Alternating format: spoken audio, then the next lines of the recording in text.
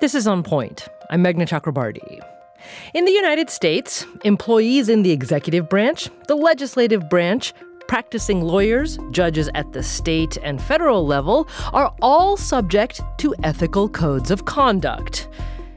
There's one glaring exception to that: the 9 justices on the United States Supreme Court. This is untenable. Ethics cannot simply be left to the discretion of the nation's highest court. The court should have a code of conduct with clear and enforceable rules, so both justices and the American people know when conduct crosses the line. The highest court in the land should not have the lowest ethical standards.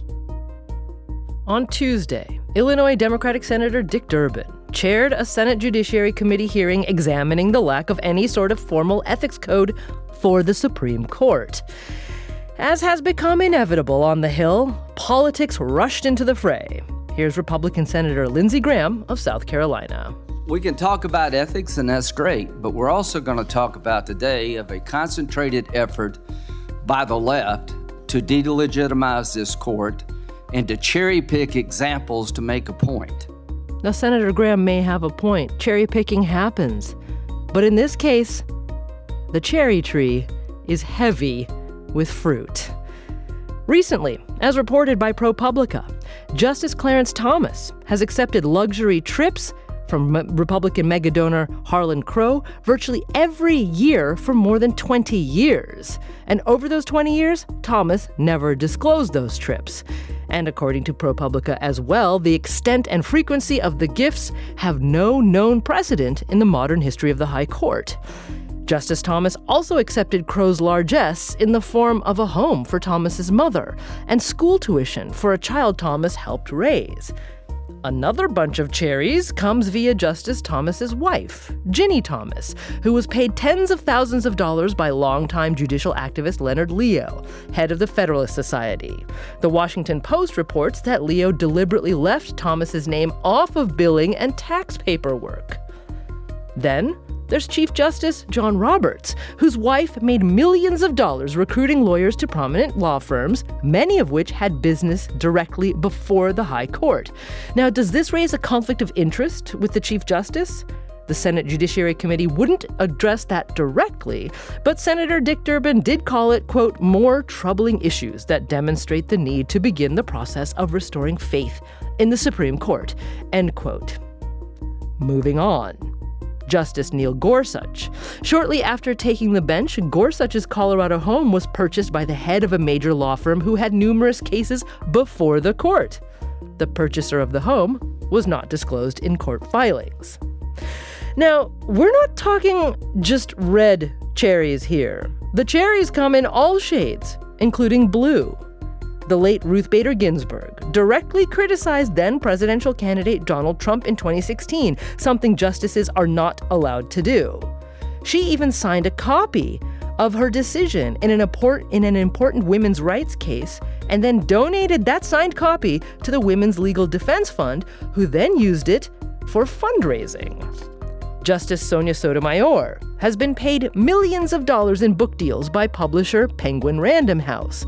But she failed to recuse herself in at least 3 cases involving Penguin that have come before the court. Ditto for Gorsuch, who didn't recuse himself for a case with the publisher after his book deal. So, heavy are the branches of that cherry tree. Is it time to do some trimming? Does the United States Congress have the authority to force the Supreme Court to adopt an ethical code of conduct? And if so, what would it look like? How would it be enforced? Here's Michael Mukasey, former federal judge and U.S. Attorney General under President George W. Bush, testifying in that hearing this week. A law compelling the court to adopt such a code or purporting to impose one legislatively would violate the principle of separation of powers and would also be unworkable, inasmuch as there is no authority other than the justices themselves to apply such a code.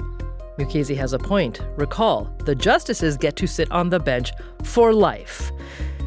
Why, though, has the country's highest court been unique in this? It has gone 234 years without a binding ethical code of conduct. Well, Amanda Frost will help us answer that question today. She's a professor of law at the University of Virginia.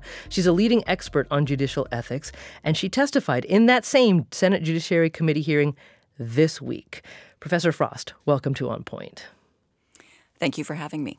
So first of all, I wonder if you could tell us a little bit about what you made of the testimony you heard earlier this week at Judiciary. What was it like being in the room?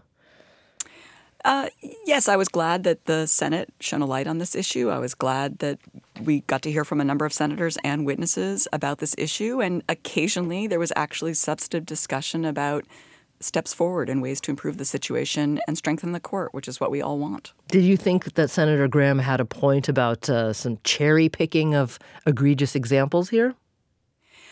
So I think one of the problems is that there isn't any oversight of the court's ethics, which leads investigative journalists to act as if they are the ethics officer for the court. And that is problematic because what journalists choose to cover or what they manage to discover may appear to some to be biased. And if that's a problem, then the answer is, well, the court itself should be more transparent and should be investigating these issues to avoid this drip, drip, drip of stories from journalists.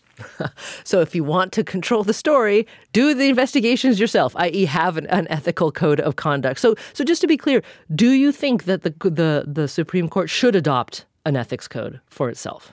Yes, I think it's high time the court did that. Okay, so we're going to talk about why you think that, some arguments against it. And again, this nagging question, 230 plus years. I mean, how has the Supreme Court, in the absence of a formal code of conduct, historically regulated itself ethically over that time? Well, first I will say that the court is regulated by Congress when it comes to its ethical conduct. It doesn't always follow the rules that Congress has laid out for it, but it would not be a brand new thing to require the court to follow laws governing the ethical obligations of the justices. So, for example, the justices take an oath. They have since the 1789, the creation of the court, where they promise to administer the law faithfully and impartially. The justices are governed by a recusal statute that's applied to them for 75 years. The justices are required to follow the Ethics in Government Act, which requires that they submit annual financial disclosure forms, and they're limited by other laws that prevent them from accepting gifts from parties before them. So the justices are required currently and have been for decades to follow federal laws regulating their ethical obligations. The problem is they're not always doing it. And then a second problem is I think there also needs to be a code of conduct of the type that governs the lower courts. Okay, so we're going to talk more about some of the specifics that you just said, of what currently exists regarding what should be, in an ideal world, effective tools for ethics regulation here.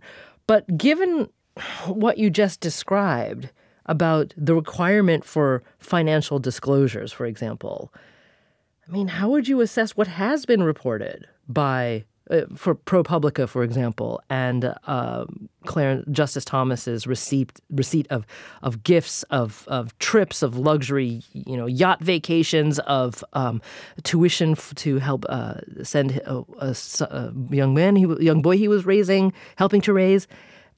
What do you make of all that?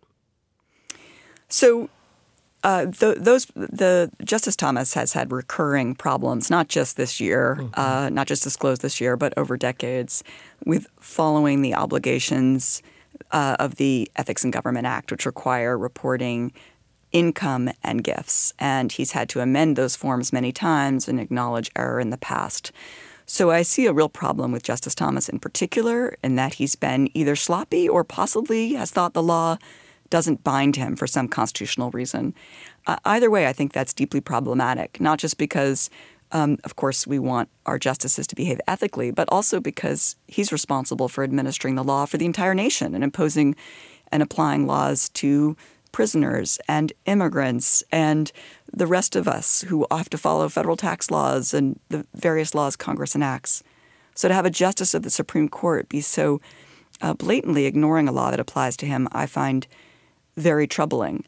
That said, I'll just add your intro listed a whole number of different news stories in recent weeks that describe ethical problems faced by the justices. And I think some of those are overblown and really are not violations of the ethics rules. But again, the problem is we just have reporters discussing this, not the court addressing it squarely. Overblown, such as perhaps what the reporting around Chief Justice Roberts and his wife. Yes, that in particular. One, yeah. I think they've done nothing wrong. And in fact, I think it's very important that a spouse be able to work. And from what I understand and know, and I don't know everything, but they've made every effort to follow the ethics rules. Yeah, but I think, so this is where ethics becomes this like very, it's defined by its gray areas, right? Because I completely take your point about, spouses should be allowed to work. But at the same time, Chief Justice Roberts' wife, when he became a justice, I believe she actually stopped directly practicing law herself, right? In her law firm, because she had said at the time that it could present some conflict of interest or just to have the appearance of impropriety, right? So does that concern about the appearance of impropriety should it be a factor in considering what appropriate ethical behavior on the court should be? Absolutely. I mean, that is the ethical standards that govern the lower federal court judges, but not the Supreme Court, talk about the need to avoid the appearance of impropriety. And recusal laws, which do apply to the Supreme Court justices, require the justices to recuse, even if they don't think there'd be impropriety, if it would create that appearance. I mean, yet we have reporting that says, Sonia Sotomayor, Justice Sotomayor, did not do that after receiving several book deals from Penguin Random House. I mean, does that disturb you? So I don't know the details of whether, when those cases came before her and what her contractual or financial relationship was with Penguin Random House. So I can't comment specifically on her issues there, but I will just say it's part of the problem that we don't know more. Okay, part of the problem that we don't know more. And as you said, regarding recusal, there are clear guidelines, clear rules. The question is, because the court isn't maybe regulating itself, we don't know how closely the justices are following the rules that are already in place. So, Professor Frost, when we come back, I want to talk more with you about sort of the history of how the court sort of has navigated ethical issues in the past and the legal questions around what Congress can and can't do. So we'll do that in a moment. This is On Point.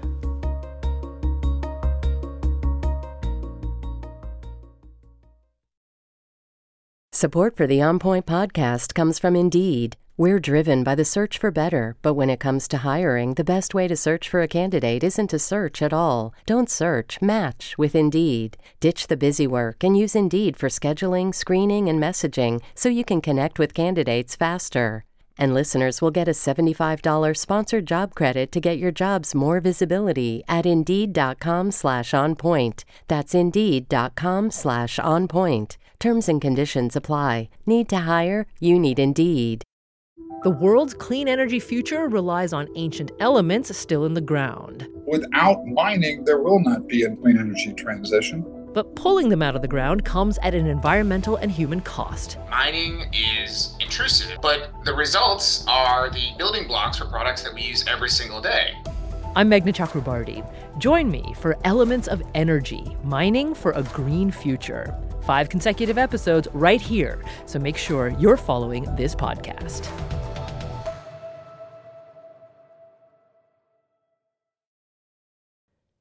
This is On Point. I'm Meghna Chakrabarti, and we're back with Professor Amanda Frost. She's a professor of law at the University of Virginia, and we're talking about ethics and the United States Supreme Court. So let's get right to the question of whether or not Congress has the legal authority to require or regulate, or to require a code of ethics or regulate ethical issues at the Supreme Court, because there's the question of separation of powers.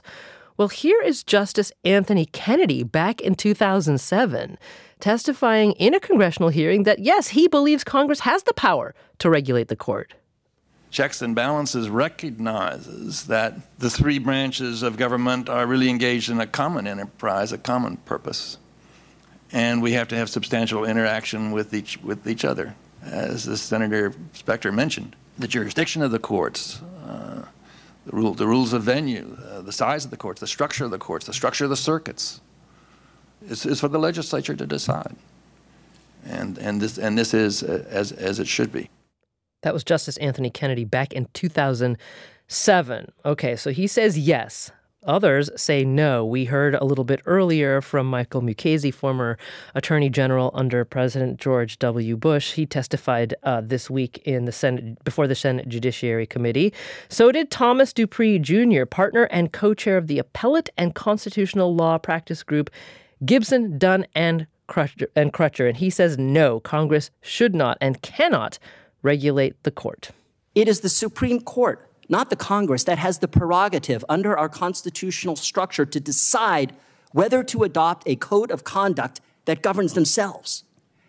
As Chief Justice Roberts has written, courts require ample institutional independence, and the judiciary's power to manage its internal affairs insulates courts from inappropriate political influence and is crucial to preserving public trust in its work as a separate and co-equal branch of government.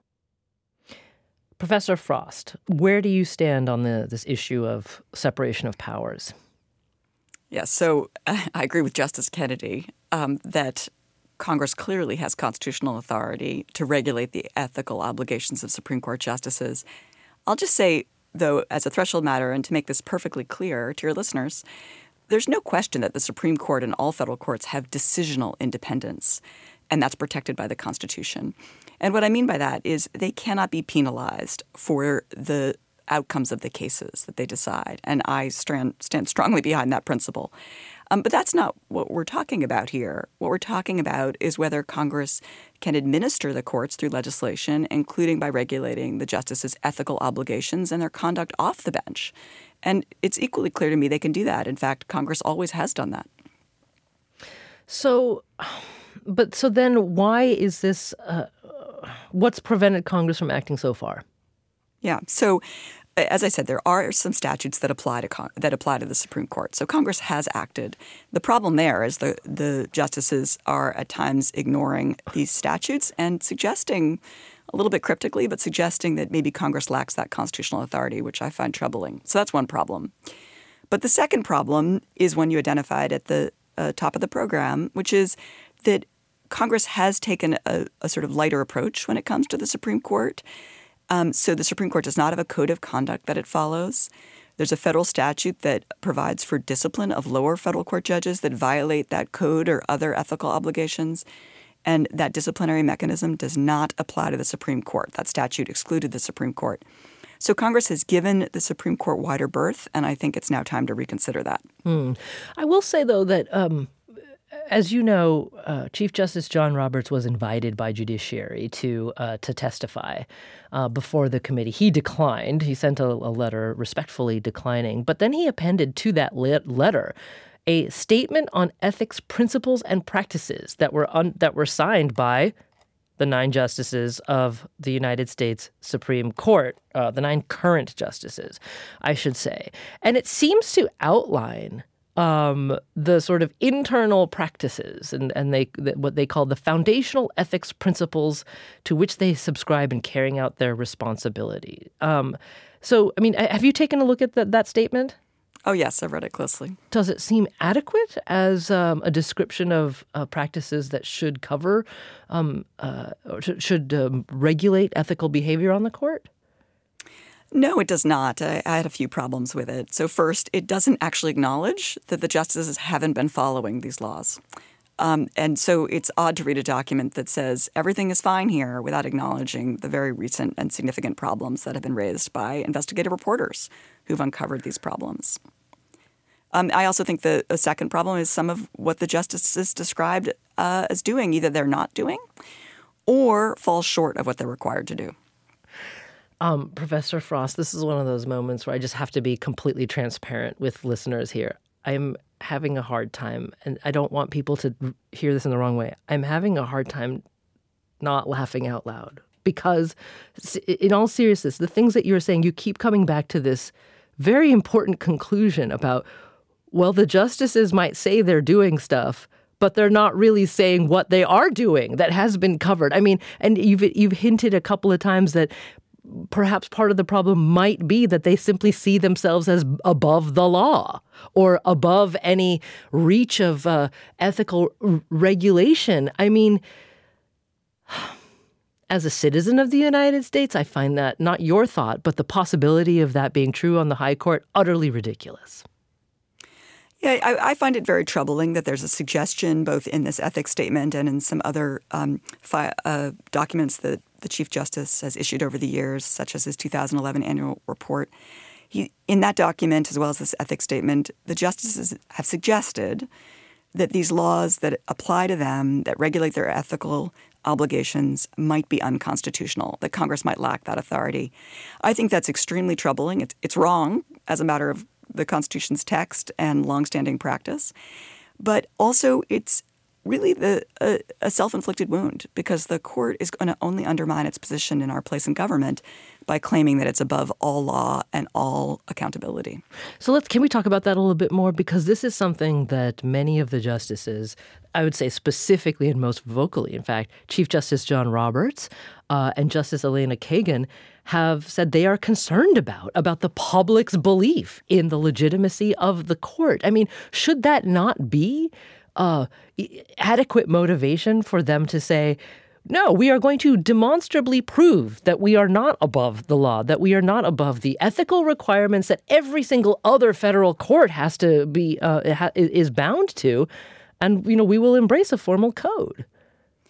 I mean, the Supreme Court and every court's power comes not from the power of the purse or the power of the sword, as it's been put in the Federalist Papers, but because of the belief that the public has that they're administering the law impartially and fairly.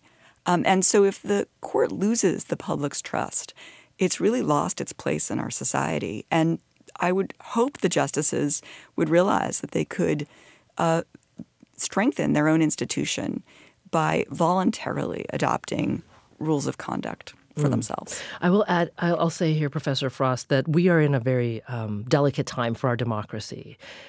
The public's trust in any number of institutions is just ebbing very, very, very rapidly, right? And I don't think that I couldn't make the argument that Americans still view the justices on the United States Supreme Court as these sort of black-robed high priests of legal wisdom that somehow are smarter, more knowledgeable, more ethical, and wiser than the rest of us. I just don't think that confidence exists anymore because of all the politicization that's happened on any number of issues that's now sort of bled its way into the public's perception of the court. I mean, do you feel that a similar urgency around that issue? Well, I do, because I care deeply about courts, all court systems, particularly the federal court system and particularly the U.S. Supreme Court. I do not always agree with the decisions. Sometimes I like them, sometimes I don't. But to me, that's beside the point. I want a functioning and effective judiciary that can help resolve some of our nation's deepest political problems. And then, of course, we turn to the political branches as well. And so I feel like a court that has been injured by its own failure to protect its integrity and reputation weakens our democracy, because I want a strong court. And if I don't like its decisions, the answer is typically elect a president who picks justices that you like. And that is the political process working effectively within the confines of the Constitution. Right. When we have a system with courts where we feel that the justices themselves are considering themselves to be above the law or issuing just decisions that don't appear neutral or unbiased, that's a problem for democracy. That is the core problem, right? Because it's one thing to say, well, we may agree or disagree with decisions based on the strengths or weaknesses of the legal arguments therein. But it's another thing entirely to say, well, there's doubt being cast on these wildly important decisions coming out of the Supreme Court because people don't have faith that those decisions were made without undue external influence, right? I mean, that is the key here. So I want to talk about what's happened in the past, because you've mentioned several times appropriately that Congress actually has taken actions to provide some sort of ethical regulation or framework for federal courts. Now, specifically, you mentioned a binding code of conduct that's been in place since 1973. So I want to hear a little bit from former federal judge Jeremy Fogel, who testified recently that throughout his time both on the state and federal benches, this code of conduct was critical. It really is your North Star. It's what you look at in terms of the values you want to uphold as a judge. And it's something that guides your conduct, and it also is something that the public can look to and say, this is what we expect of our judges. So, Professor Frost, can you tell us a little bit more about this 1973 Code of Conduct? Sure. This is a code of conduct that applies to lower federal court judges. It contains a number of canons. There's 5 canons that govern their conduct, and it's things like a judge should refrain from political activity, or a judge should perform the duties of the office fairly and impartially and diligently. And these are basically provides guidance, a North Star, as Judge Fogel said, for the lower federal court judges. But it doesn't apply to the Supreme Court justices. They say they look to it for guidance, but there's plenty of examples of them not following this code and its commentary. What was the decision-making behind exempting the 9 justices? I think the idea was that, one, the justices are vetted very carefully in longer and more detailed confirmation hearings than lower court judges. So the idea is they come to the bench, vetted very carefully, and then they're very visible. And so any misconduct on their part would be so quickly apparent to the world that they would not engage in it. But I think recent experience has shown us that we can't rely on that anymore. So for every judge below the Supreme Court that's subject to this 1973 Code of Conduct, what's the mechanism? What's the enforcement or accountability mechanism in it? Yeah, so the code itself does not have an enforcement mechanism, but there's something called a second law called the Judicial Conduct and Disability Act that applies only to the lower court judges, that allows people to file complaints. Those complaints get investigated by the judiciary itself, and then action can be taken, sometimes referring a judge for impeachment, but there's also many lesser forms of sanction, like public censures, that this can all happen to lower federal court judges, but not the Supreme Court justices. Okay. But to be clear, Supreme Court justices can be impeached, though. Absolutely. And it has. Although I will say that any of the ethical misconduct we've been discussing here about Justice Thomas, I do not think that rises to the level of an impeachable offense. I wouldn't support that. But I do think it should subject him to some form of censure, as a lower federal court judge who'd violated the ethical rules would be subject to that form of punishment. What would that censure look like for a Supreme Court justice? So it could be a private statement of censure from a justice, such as the Chief Justice. It could be a public statement from the 8 colleagues on the bench saying he has failed to follow the laws. It could require him to say, I realize I have failed to follow the laws and will do better in the future.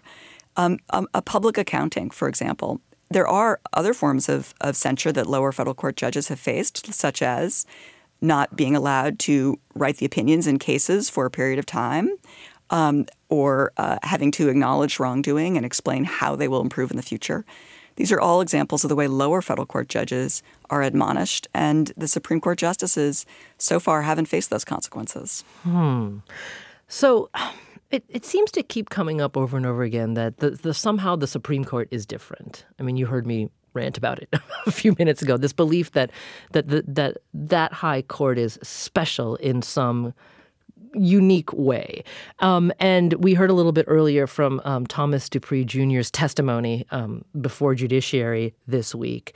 He also added in that testimony that he believed that having a code of ethics for, say, the Department of Agriculture, which an ethical code does exist for the executive. He said that was not the same thing as enforcing one on the United States Supreme Court.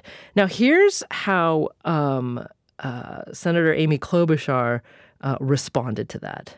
You said the court is not just like the Department of Agriculture. And I was looking up, it was set up by Abraham Lincoln in 1862, being a big ag state that we are. 100,000 employees, serves the people of this country. Yet that department, which basically has jurisdiction over what our farmers do for ranching and farming and counter-cyclical payments, I mean, they've got ethical laws in place. So I actually see the opposite when I think about the power of this court. And I think about what Ms. Frost said. I think there is every reason that this court should have ethical rules like the fine Department of Agriculture, and that we don't look at that as a bad thing. We look at it as a good thing. So, Professor Frost, Senator Klobuchar, they're referencing you. What specifically did you say that she was talking about?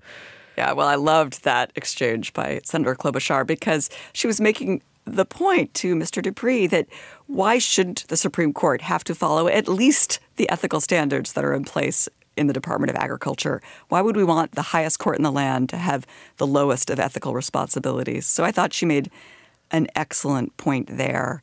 And I'll just go back to saying I think it's in the court's own interest for it to have a code of conduct.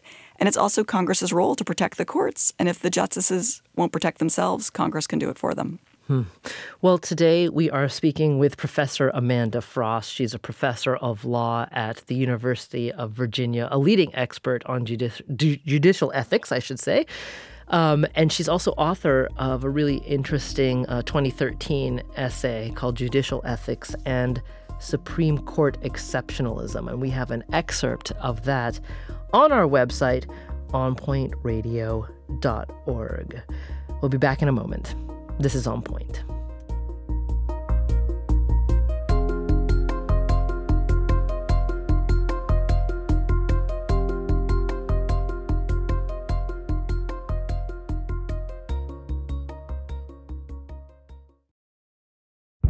Did you kill Marlene Johnson? I think you're one of the first people to have actually asked. From WBUR and ZSP Media, this is Beyond All Repair, a new podcast about an unsolved murder that will leave you questioning everything. Somebody should be in jail for murdering my sister. A woman who's never been believed. As long as they think I have done this, then they're not looking for who actually did this. And that's what makes it a cold case. No, it's a botched case. And a search for the truth, once and for all. Wow, it just gets more interesting. Beyond All Repair. Listen and follow wherever you get your podcasts. Be careful. You're digging in a place that's been very peaceful for a while. Do it anyway. Dig.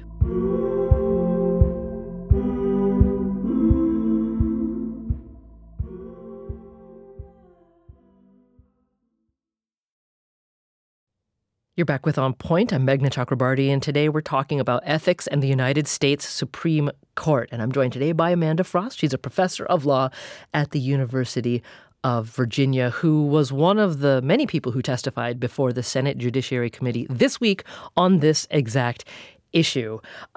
Professor Frost, I just want to go back in time once again a little bit, because even with no binding code, no binding ethical code on the 9 justices of the Supreme Court, there is at least one example of a justice who was punished, to put it that way, for an ethical violation. Is there not?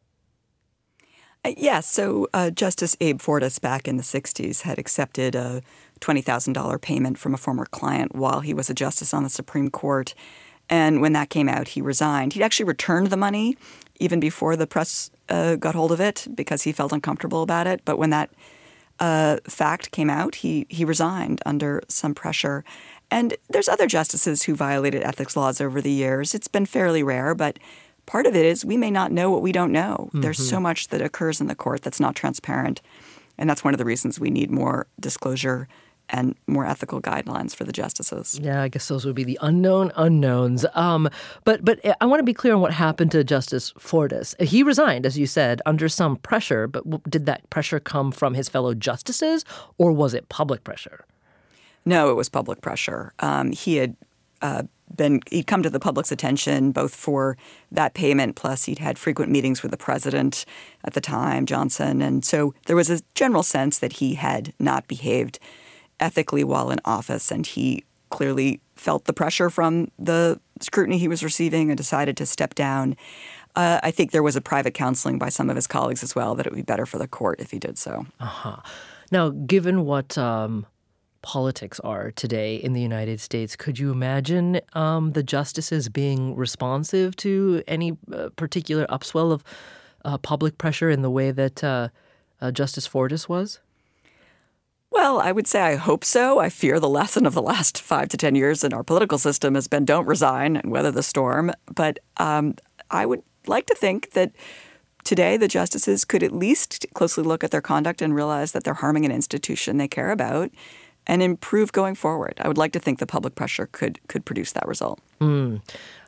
We all hold on to some optimism here, Professor Frost. But I want to come back to where we started, actually, because there is a line of criticism that's coming from Republicans on the Judiciary Committee, which is worthy of further examination here because, you heard Senator Graham say this is cherry picking. And he and others are saying, look, the only reason why the current Senate Judiciary Committee is so enthusiastic about bringing an ethical code of conduct to the United States Supreme Court is because of the current makeup of the court, right?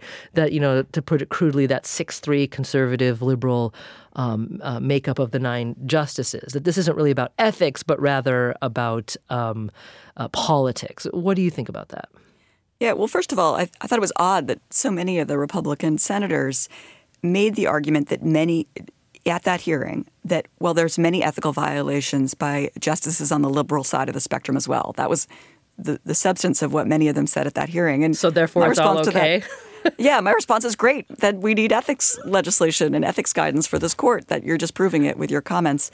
I take their point that they feel there's cherry picking. And again, my answer to that is if the court was more transparent, if it was following ethics guidelines, if it was taking account of the errors it made and publicly discussing them and apologizing or describing how it would do better, that would, ensure an unbiased account of what's going on at the court. I know that my kindergarten teacher actually listens to this program. Her name's Mrs. Carpenter. Mrs. Carpenter taught me that 2 wrongs do not make a right. So senators arguing that, like, hey, other justices do it too, doesn't really seem to be a very persuasive argument to not bind any of the justices to some sort of ethical code.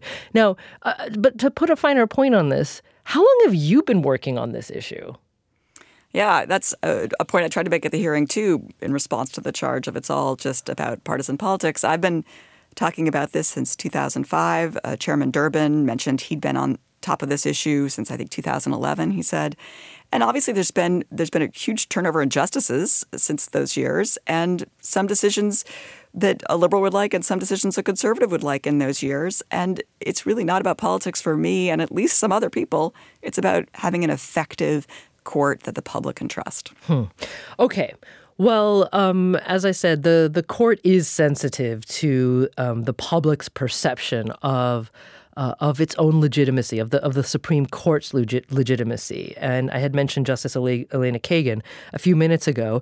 Back in 2019, Justice Kagan testified, in fact, she testified at a congressional hearing that the Supreme Court at that time was looking into a possible judicial code of conduct.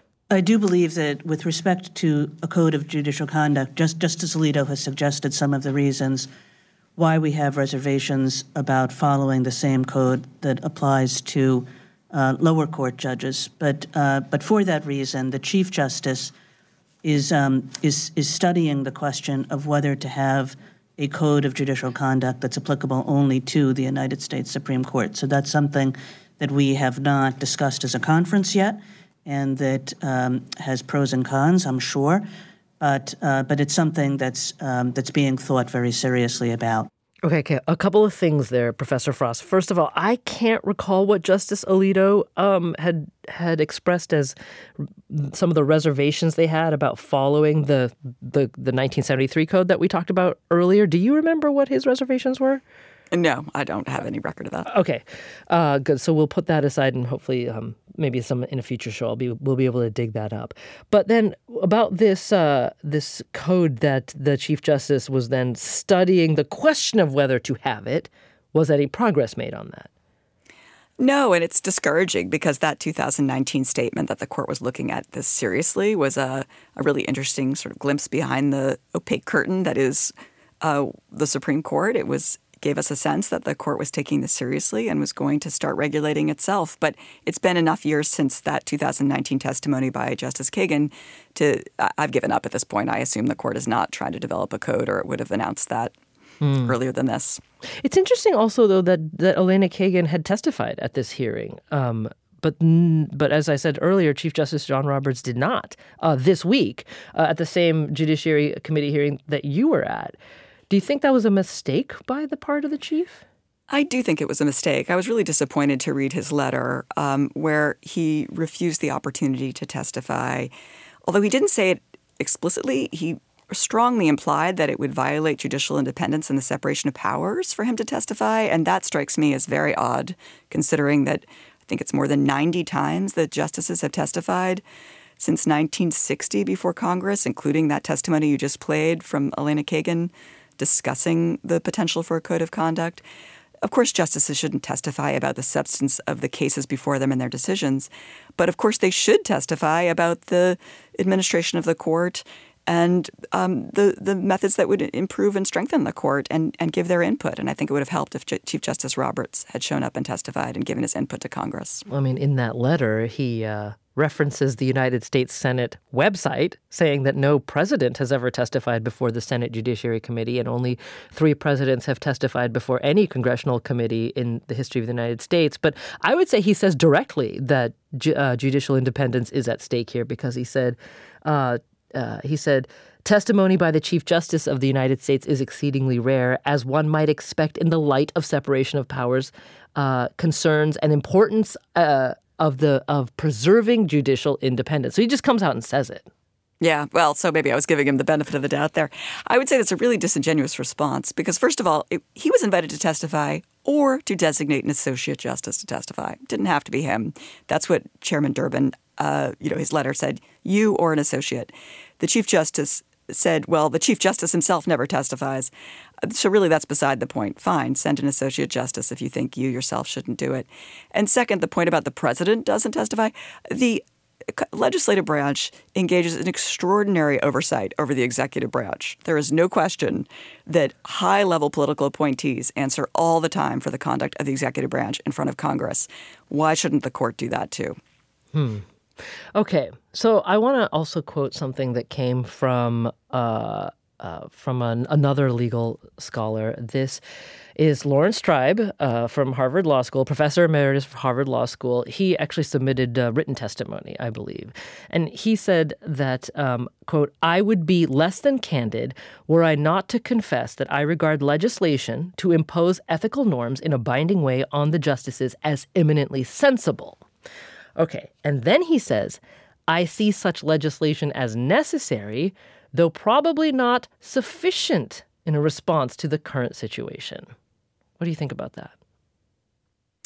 Well, I'm glad to see him saying that he thinks that legislation would be sensible and necessary.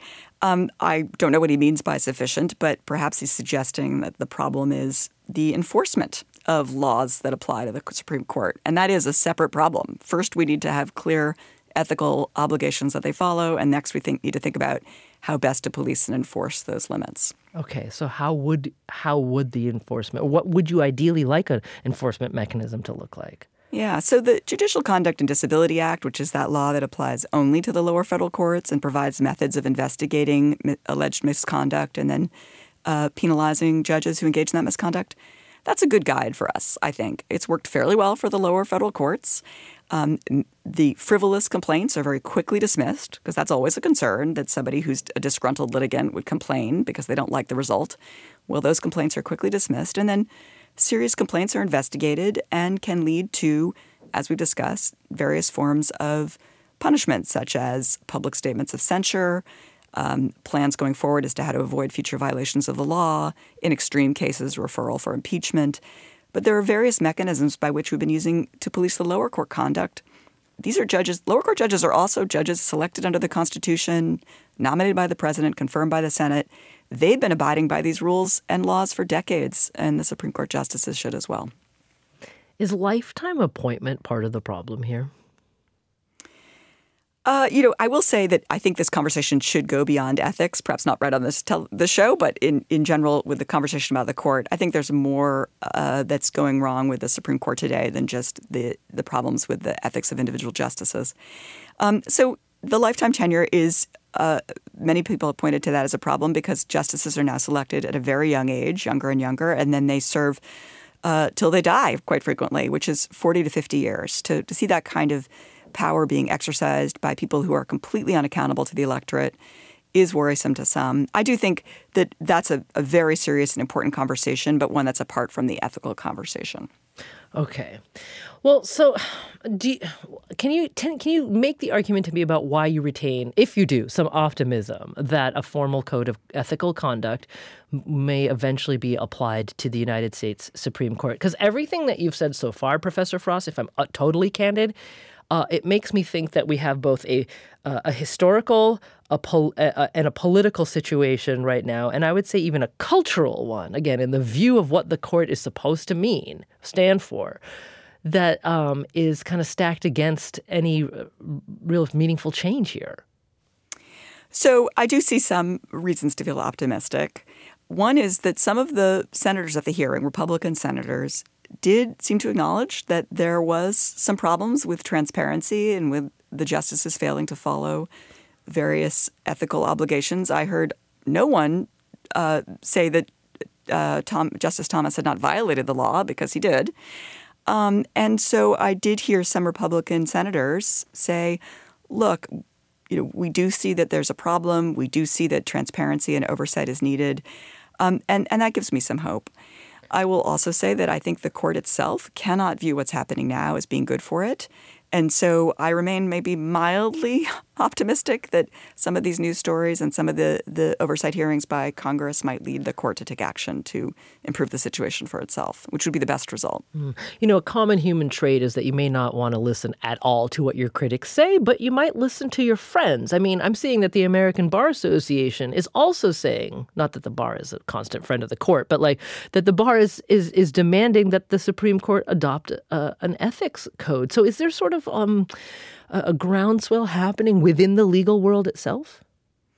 Yes, I feel that the justices are hearing from a lot of different sources, including, as I said, some Republican members of Congress, that they need to do better, that this is hurting them. I view it as a self-inflicted wound, that they are not taking action themselves to shore up their ethical obligations and their compliance with existing ethics laws. So I would like to think that an institutionalist like Chief Justice John Roberts would realize the approach they're taking, which is there's nothing to see here and we're above the law anyway, is not effective to protect the court, and they should switch tacks and embrace this moment as a chance to improve as an institution.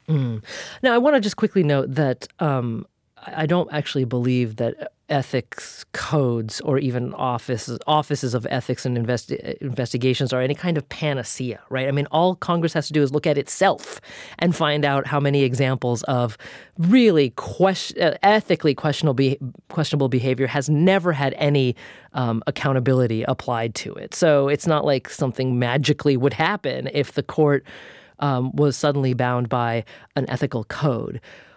But in the last minute that we have, Professor Frost, I wonder what you think may happen in the future if the court does not either internally adopt a code that the public can see and know about, or if Congress doesn't apply one. What could the consequences be?